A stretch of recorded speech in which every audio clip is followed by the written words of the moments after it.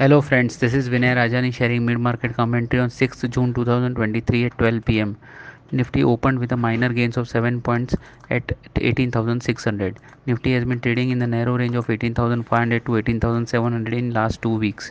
At 18,500 put writers are aggressive while at 18,700 call writers are aggressive. Breakout from this range on the either side is expected to give directional move in the Nifty. Today IT sector is under pressure which is down by more than 2.5%.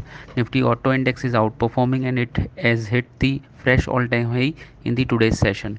Apart from the auto, cement is the sector which is in the limelight. Stocks like Ambuja, ACC from large caps are major gainers.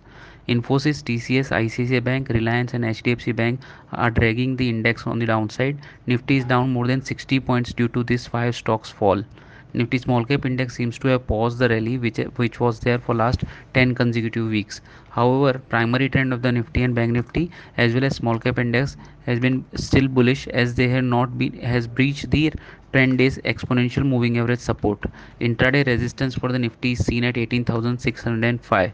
Breadth of the market is slightly negative with 11 is to 10 advance decline ratio at NSE. Dow future is trading flat today. Trend of the Nifty is range bound with a negative bias for today's session. Thank you everyone.